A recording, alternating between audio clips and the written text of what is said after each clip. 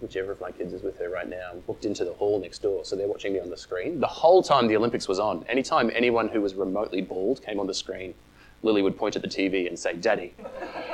So apparently I won the men's 100-metre sprint this year, won gold, and large Italian gentleman with no hair. Yeah. I don't know, maybe, I think this may be a minority view, but I think I'm going to miss the Portaloos. You know, like one of those friends that you don't really like, but when you don't see them anymore, you miss them? No, okay, just me. They grew on me. Hey, today we are getting back into Romans chapter 5. If you would like to have a read along, hot tip, if you are even if you're not a note taker, this week is a wonderful note-taking opportunity because this passage is dense. It's richly dense. It is complex and deep, and it will be difficult to take it all in one go, but because we're in Romans. This is what Romans does to us. It is a deep well of truth, and everything that we can pull out of it will be satisfying to our souls. I just simply, in good conscience, can't simplify this too much. This is meant to be the deep stuff that we are looking at today. Specifically, what we're doing in the back end of Romans 5 is where we find ourselves, where the Apostle Paul is comparing for us Jesus and Adam. And not only is it dense, but in terms of application, it's not an immediately practical sermon, right? It's not a sermon that ends in, do not steal, live in this way. Our passage doesn't go there yet, though the book of Romans as a whole does get there eventually. But more in particular, today is a passage which is about belief primarily. About understanding, an understanding which undergirds much of our Christian living and practice and life. It's things we need to know that are a blessing to us. So we're comparing Jesus and Adam.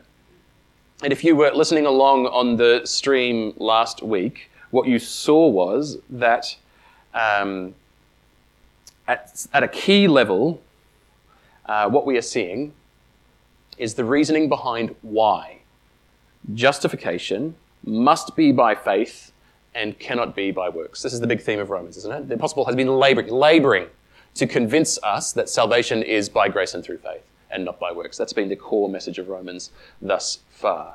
And here, and looking at the situation between Jesus and Adam, we see the reasoning why, the undergirding why it must be this way, why it cannot be any other way. And it's this, that the problem of human sinfulness has been expounded upon, not just to show that it exists, but to show why it exists. The reason why we live in the world that looks the way that we look, the reason why salvation needs to be the way that it is because we are not essentially good people who do sometimes bad stuff. That is not the state of being for the human race. We are, each and every one of us, corrupted by sin, right down to the core bedrock of our nature, each and every one of us. That's the world that we live in. That is the life that we live. Because we are children of Adam, because we are descendants of a fallen line, because we are inheritors of a sinful nature, we, each one of us, are born in a fallen flesh with an essential spiritual connection to the first man, Adam, who is defined by his rebellion against God. That's what defines him, and it's what defines us. And this is why salvation can't be by works. From our being up, from the core of your heart of hearts, from your deepest desires through to your least desires, we are doomed to be rebels against God by our own very nature. It's like a genetic quirk passed on from parents to children. We are the inheritors of sin. Adam is our covenantal head. When he fell, we fell, and we are now fallen. And telling a creature like that to worship God with due reverence at all times, pick yourselves up by the bootstraps and behave perfectly, do good works and make yourself acceptable to God, is as effective as telling a fish, stop being a fish. You're a goat now. All you'll get is an exceedingly stinky mess. It's not going to work. Turns out that a fish can't be anything other than a fish. The problem is bigger than do more, be better can fix. That's why he's telling us about Adam. Me trying hard under my own steam is not the solution to the problem of sin. The needed solution is a complete change of being from the ground up. That's the solution to the problem of sin. Skin-deep Christianity, do you understand, isn't Christianity. The cultural Christianity of a previous generation that put Christ on the side of life isn't Christianity. It's not a philosophy that we are attached to. It's not just a mere set of propositions. It is not mere external religious actions that make us Christians. These are cheap substitutes that are the hallmarks of a fraudulent spirituality. Christianity is a supernatural change of existence. The Bible uses so many images to explain the seismic shift that conversion implies in our being. So many different pictures. Jesus told us that unless a grain of wheat falls to the earth and dies, it cannot bear fruit. There is a process of death and rebirth that must take place before we can bear fruit. Death and rebirth, unless it falls to the ground and dies. Do you see how absolute this illustration is? You cannot enter or even see the kingdom of God unless you have been born again. You were born and you came into existence in this world, and what it is to become a Christian is something as significant as that. It is a recreation of your being. Jesus told us that whoever would save his life will lose it, but whoever loses his life for my sake and for the gospel will save it.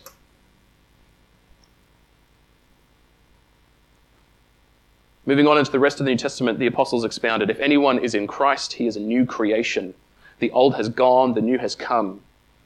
Paul said, it is no longer I who live, but Christ who lives in me, and the life I live in the flesh, I live by faith in the Son of God.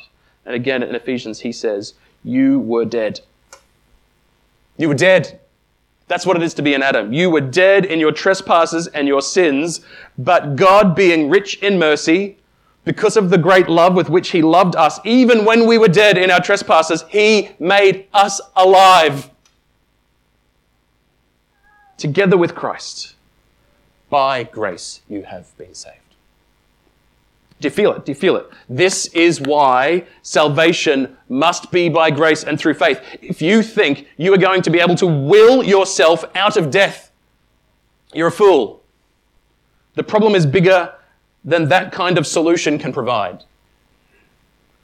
What all of this does is to magnify for us, to bring into focus the sheer size of the grace that God has shown us in Jesus. Jesus can do what we cannot.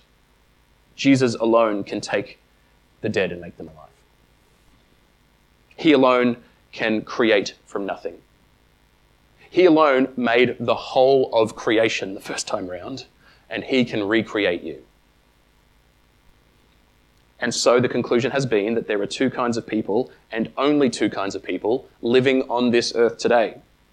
Those who are in Adam and those who are in Christ. We are all born in Adam. That's where we all begin. And you are saved into Christ. And all of us sitting here today are one of those two things. We are in the spiritual state we were born in, and we are in Adam, or we have been saved into Christ by grace and through faith. Now, what the next part of that's just an introduction, right? It's Romans.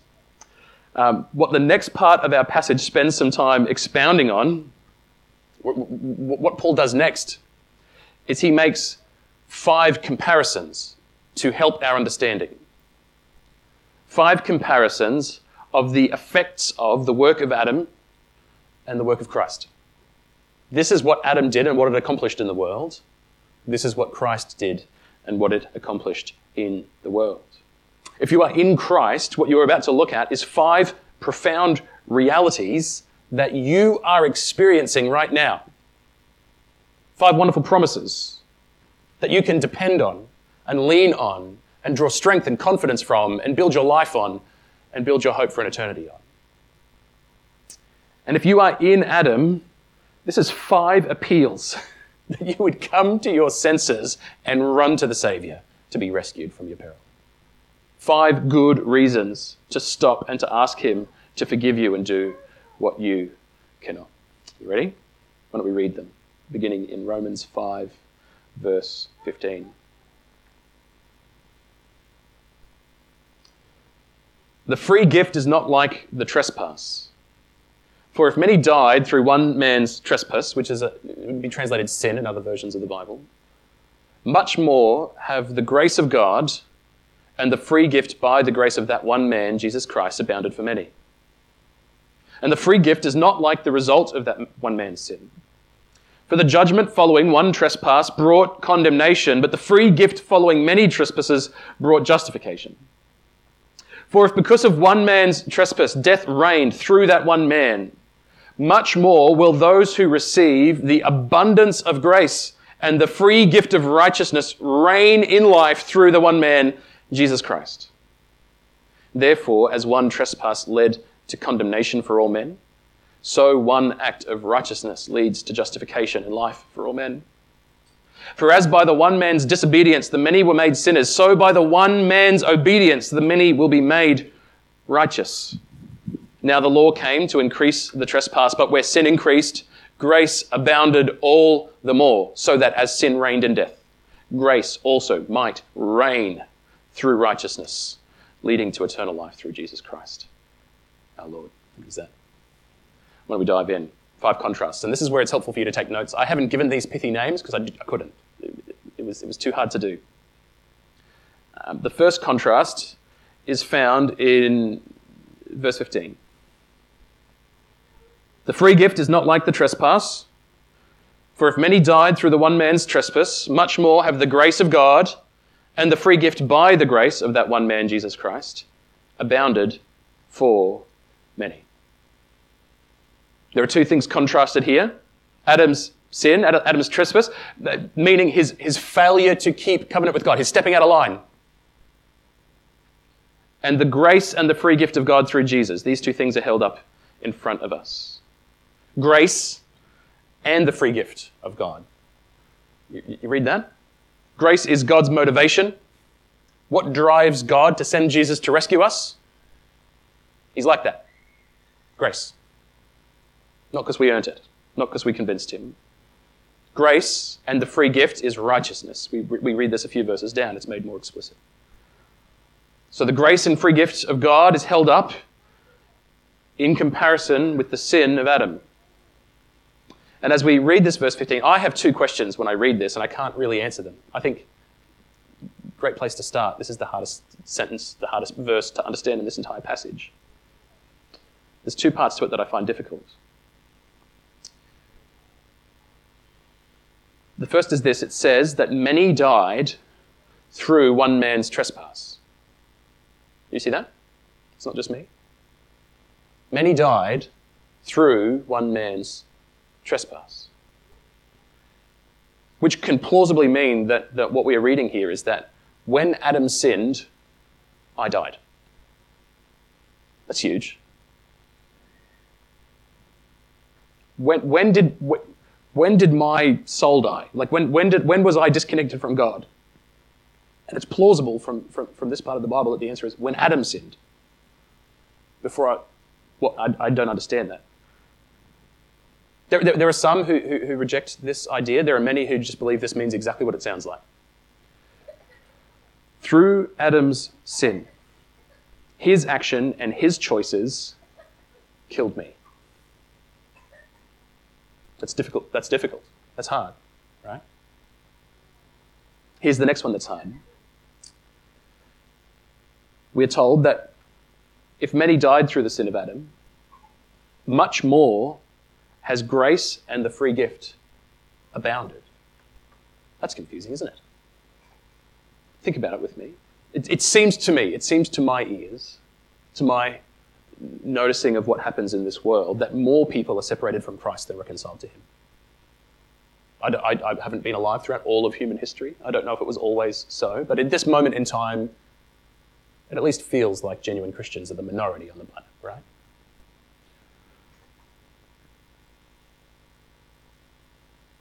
Death spread from Adam to literally everyone who ever lived and will ever live.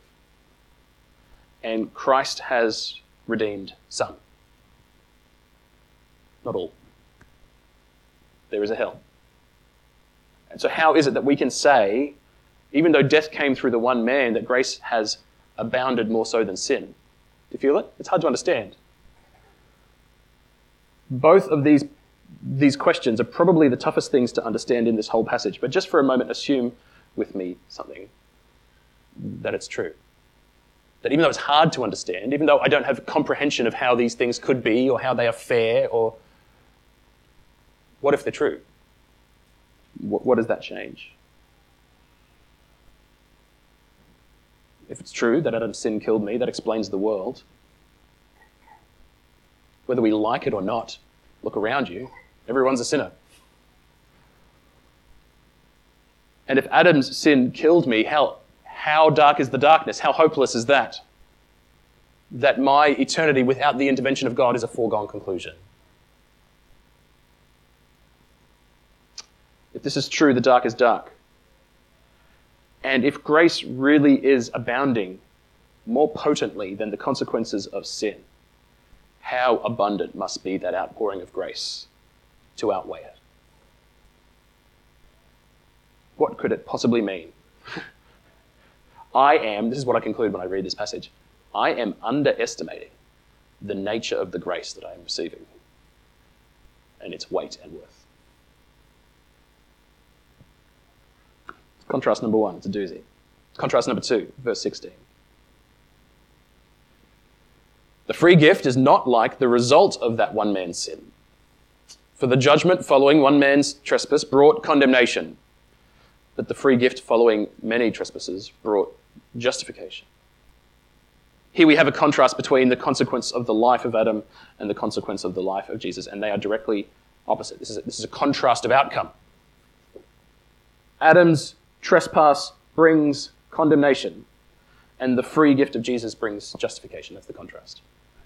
Adam brings condemnation, Jesus brings justification. It's a contrast of outcome, and it's a contrast of input.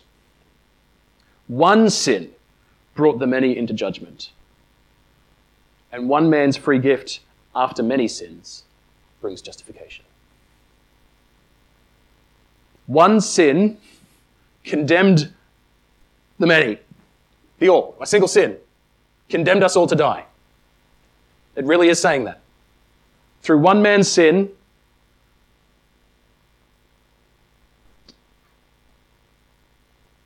the judgment following one trespass brought condemnation.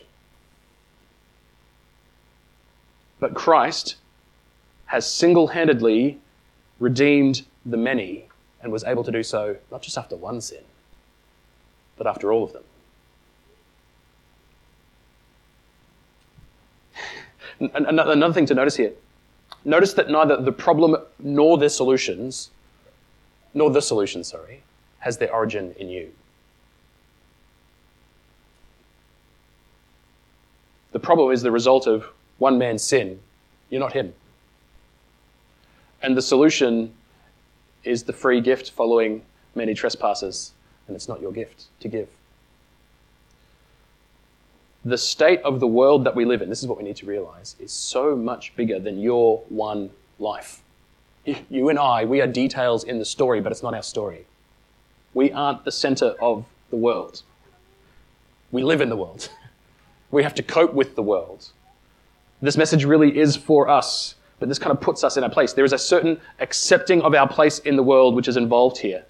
And what Adam is, the representative of humans, what he has contributed with his single action is condemnation. He condemned us all. That's the human race's contribution to the gospel. We made it necessary. And yet Christ has single-handedly, by offering his perfect self to God, justified us. Justified is the word. Made us right. Despite not one, but many sins. Feel that. If one sin was enough to condemn us all, how significant is sin? How poisonous the poison. But many sins cannot stop Jesus from justifying any and all whom he pleases. All who receive his gift are brought salvation. That starts to build a picture of you, doesn't it, between the relationship of grace and sin. Sin is a powerful force.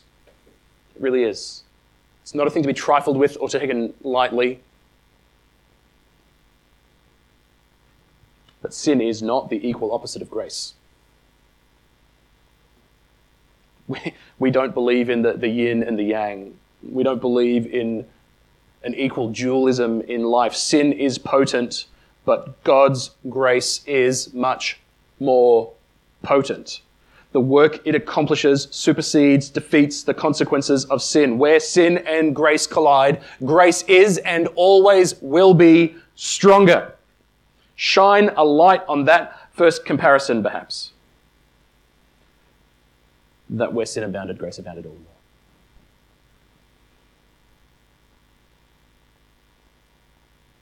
You are in Adam or you are in Christ. And for those who are in Christ, we have the confidence that grace is stronger than sin. Contrast number 3, verse 17. For if, because of one man's trespass, death reigned through that one man, much more will those who receive the abundance of grace and the free gift of righteousness reign in life through the one man, Jesus Christ. We started hard and now we're getting exciting, right? I mean, it's all been pretty good, but this is next level. Another contrast of effect. Adam's trespass didn't just bring condemnation, it brought death. Death reigned through that one man. Do you think about that? Death reigns. Isn't that sad? It rules unopposed. It came and is coming to all, and no one could defeat it, so that death could be said to reign in this world. It is the ruling force, the power which no other earthly power can oppose. It is our final enemy. It comes for us all. One in one dies, death reigns. But much more, not more because of the number of people, but more because of the effect, much more, those who receive the abundance of grace and the free gift will what? Reign in life through Jesus. If death could be said to reign unopposed, what does it mean that now God's children reign in life? What could it mean other than that we have mastery over death? There is a force in this world which is stronger than death. The life of God and his kids. Death has lost its sting. Yes, it's still coming for us, but what we will discover is that death cannot keep us down. Even death. And now notice this tantalizing promise on the edge of understanding. Death no longer reigns in us. Death no longer reigns in this world. Death will not reign in the next world. We who are in Christ, who have received his free gift of righteousness, reign in life. That starts now. Meaning, you and I are immortal. Starting now. Like, is this a reference to our eternal role in creation? Have you read that part elsewhere in the New Testament where it tells us that we will judge the angels, speaking of rule and reign? Got no idea what that means. It's tantalizing though, isn't it? That the effect of the righteousness of Christ given to us is to elevate us to a kind of station in existence which we would never dared suggest that God would give to us. We reign in life. We live as a part of God's house. We are co-heirs with Christ.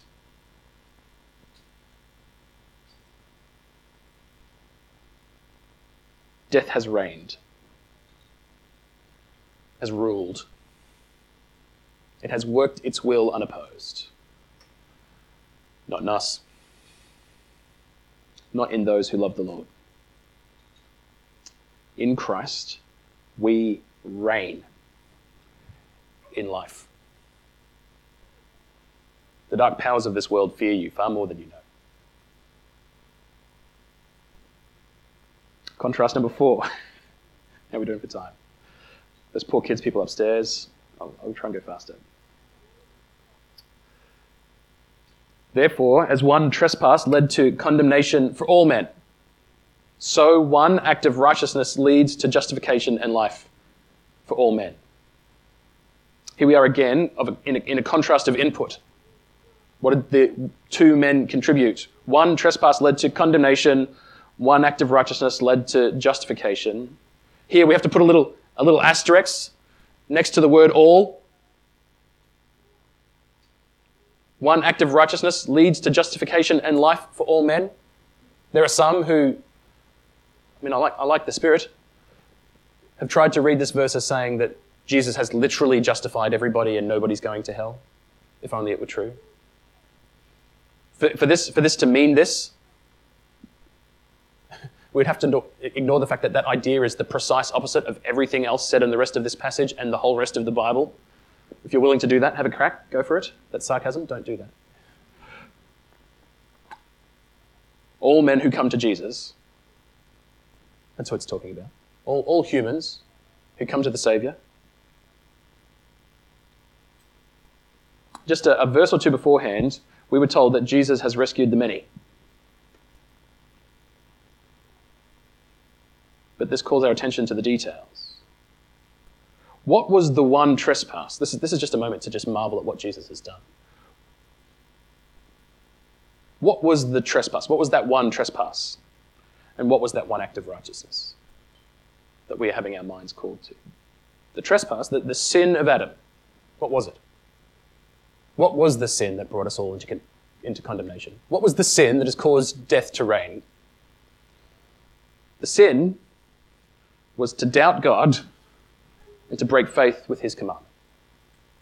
To disbelieve him and act accordingly. Isn't it? Adam was told in the garden, don't eat from that tree, it'll kill you. Everything else is good to go. Satan's lie came. Did God really say? Yes, he did. He's lying, says Satan. He's holding out on you. And Adam believed the lie rather than believing God. And so his actions changed and he broke faith. That is the one sin that led to condemnation for all men. What was the one act of righteousness that has justified us? Christ believed God. Don't you see that in his life? That's where it starts. He took God at his word. Do you remember him being tempted in the desert by the same Satan who appeared to Adam in the Garden of Eden? To Adam he said, did God really say? And Adam gets to, Eve does. Adam's sitting there quietly letting it all happen. Then he lies. God is lying. He's holding out on you. In the desert, Satan appears to Jesus and says, I will give you the world if you will bow down and worship me. It's the same lie. God's not really the king, I'm the king, and if you just worship me, I can give you it all. He's holding out on you. He's taking you to a cross.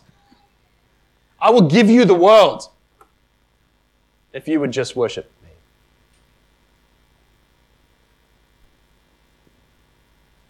Unlike Adam, aren't we so glad that unlike Adam, that our Jesus believed God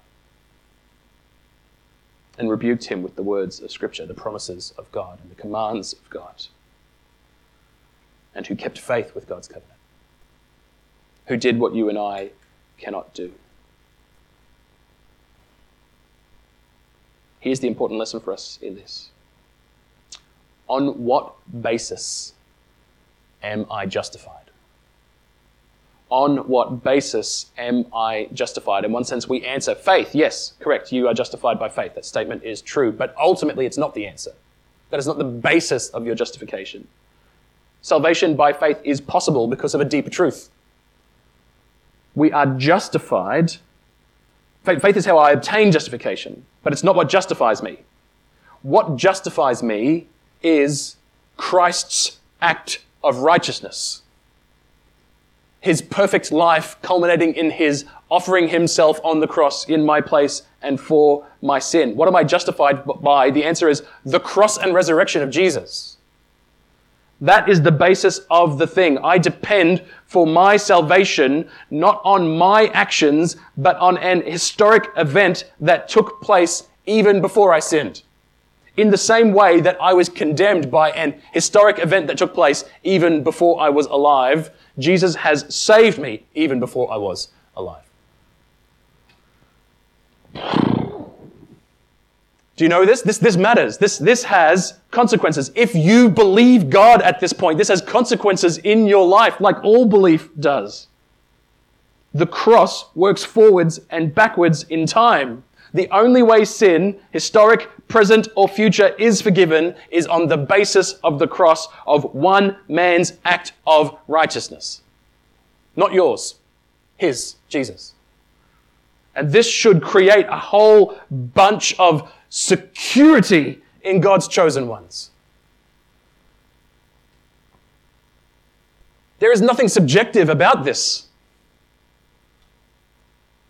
If that is yours, you are safe. We were redeemed by an act which took place before our birth. It is received by faith, and our place in Christ is very, very certain.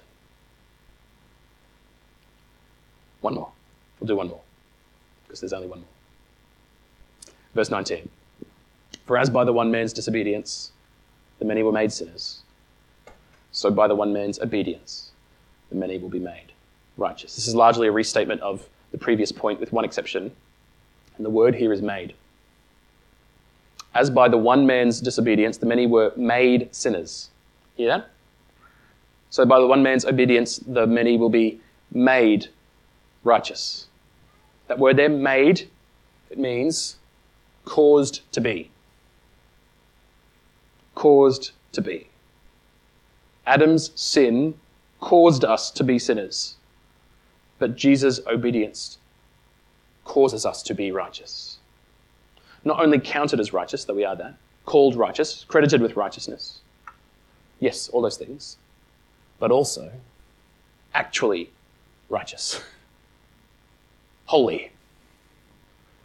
Like God.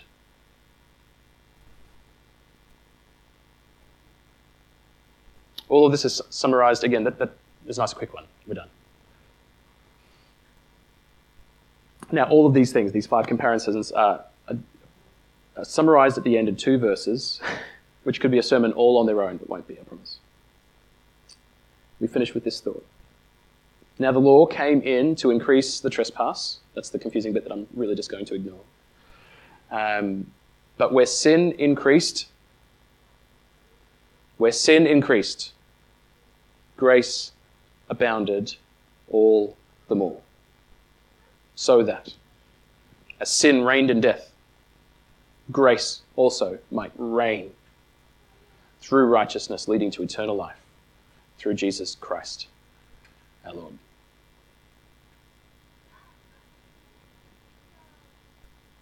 What we're being called to do in this passage, brothers and sisters, is to hold sin and grace out in our mind and to consider them at the same time. The nature of sin and the nature of the grace that God has shown us. This is what you're being asked to do. Specifically, what you're being asked to do is to consider, do we trust grace? That it is enough to overcome sin in me. You feel it? It's harder than it sounds. Yes. That sin reigns, that sin increased, that sin kills. We are familiar with this. We know it. We live in that world. But grace abounds even more. And even as sin reigned in death, grace reigns. Reigns, rules, unopposed, as a force greater than sin. Do you believe it? Do you believe that grace is sufficient to deal with the problem of your sin? You need to know that grace is stronger than your sin. Do I believe it? Am I depending on it? Do I live as if it is true that grace is super abundant in relation to the abundance of sin? Do you doubt that God can forgive you for what you did? This is where it gets real. Do you wallow in guilt and doubt that God has accepted you even though you're in Christ? So many of us do. You need to know that grace is stronger than sin. It's not that your sin doesn't matter. It's that grace matters more. Do you know it? Do you take practical holiness lightly? Do you think that because you've been justified, that becoming actually righteous doesn't matter? You are underestimating grace, and you need to know that grace is stronger than sin. If you have received grace, you'll be transformed. It's inevitable. Do you need to come to Jesus as the Savior and be saved, but you're not quite done trying to save yourself yet? You need to know that the only thing stronger than sin in this world is grace. Let's pray.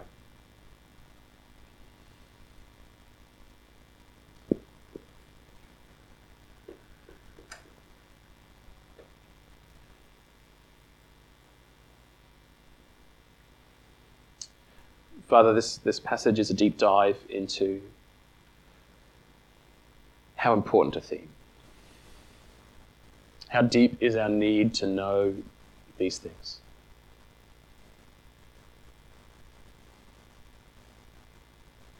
I stop now and I consider, do I believe that your grace is more potent than my sin? It touches life in so many ways. Lord, we hear who are believers. Ultimately, we say, yes, that's what we have come to you for. But there are so many ways I see in my life, Lord, where that belief wavers. I see it when I punish myself for my failings in a way which is far harsher than your treatment of me. I see it when I play with sin as a toy, forgetting how narrowly I was rescued from it, how fortunate I am to be in that grace. I underestimate just how potent a force that grace is at transforming my life.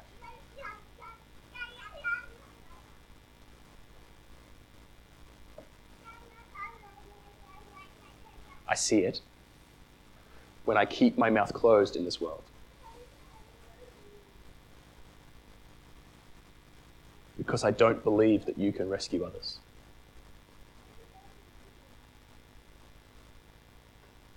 Or that their opinion of me would bring my meaning into peril.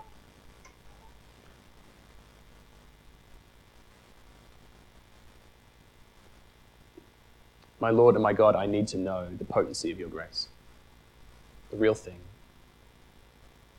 I need to know what it is to be brought from death to life. I need to know what it is to be born again. I need to know what it means for the old to be gone and for the new to have come, and to be a new creation. And I need that new creation's power to spread to every part of my being and my living and my believing. Because I need every part of me to be rescued.